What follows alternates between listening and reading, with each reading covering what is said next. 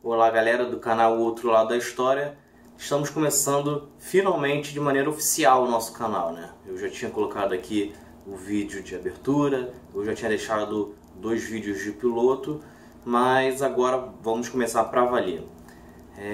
Nosso primeiro vídeo vai falar sobre o livro 1808, né? Iniciando aqui uma série de recomendações de livros de história para vocês. É Pilatos lá na Bíblia quem nos diz, e também faleceu por ter pescoço o infeliz autor da guilhotina de Paris. Então galera, esse 1808, esse livro 1808 do Laurentino Gomes, ele é interessantíssimo para você que quiser dar uma iniciada no seu estudo sobre o Brasil. Ele faz um panorama muito legal de como que era, né, o Brasil antes da chegada da família real e como que ele vai deixar. O livro ele começa falando ainda sobre Portugal, como que estava Portugal antes, né, da guerra, antes do conflito, como que começou esse conflito aí com Napoleão.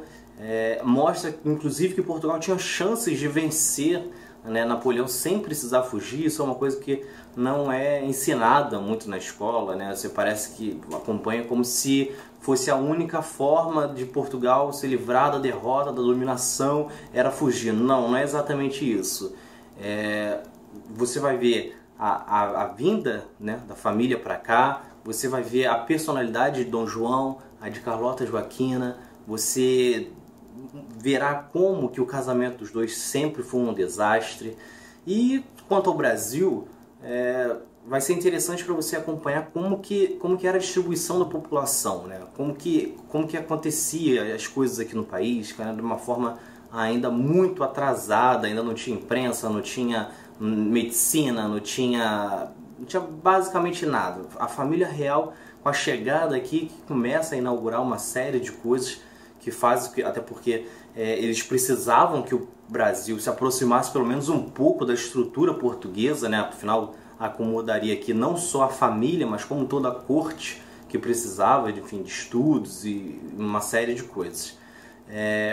Por fim, o livro ele mostra também como que os portugueses se sentiram abandonados, né? Isso é uma coisa que também você não acompanha na escola, no estudo convencional.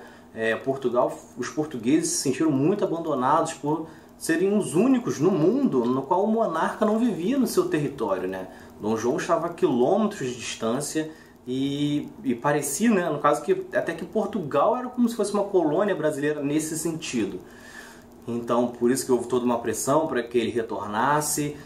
E quanto ao Brasil, você verá o que ele deixou, né? Quais foram as transformações, qual foi o avanço da dívida no país, qual foi o aumento do número de escravos, né, para satisfazer toda essa corte imensa que estava aqui e que basicamente não fazia serviço de trabalho braçal, ainda mais num calor que era aqui no Brasil.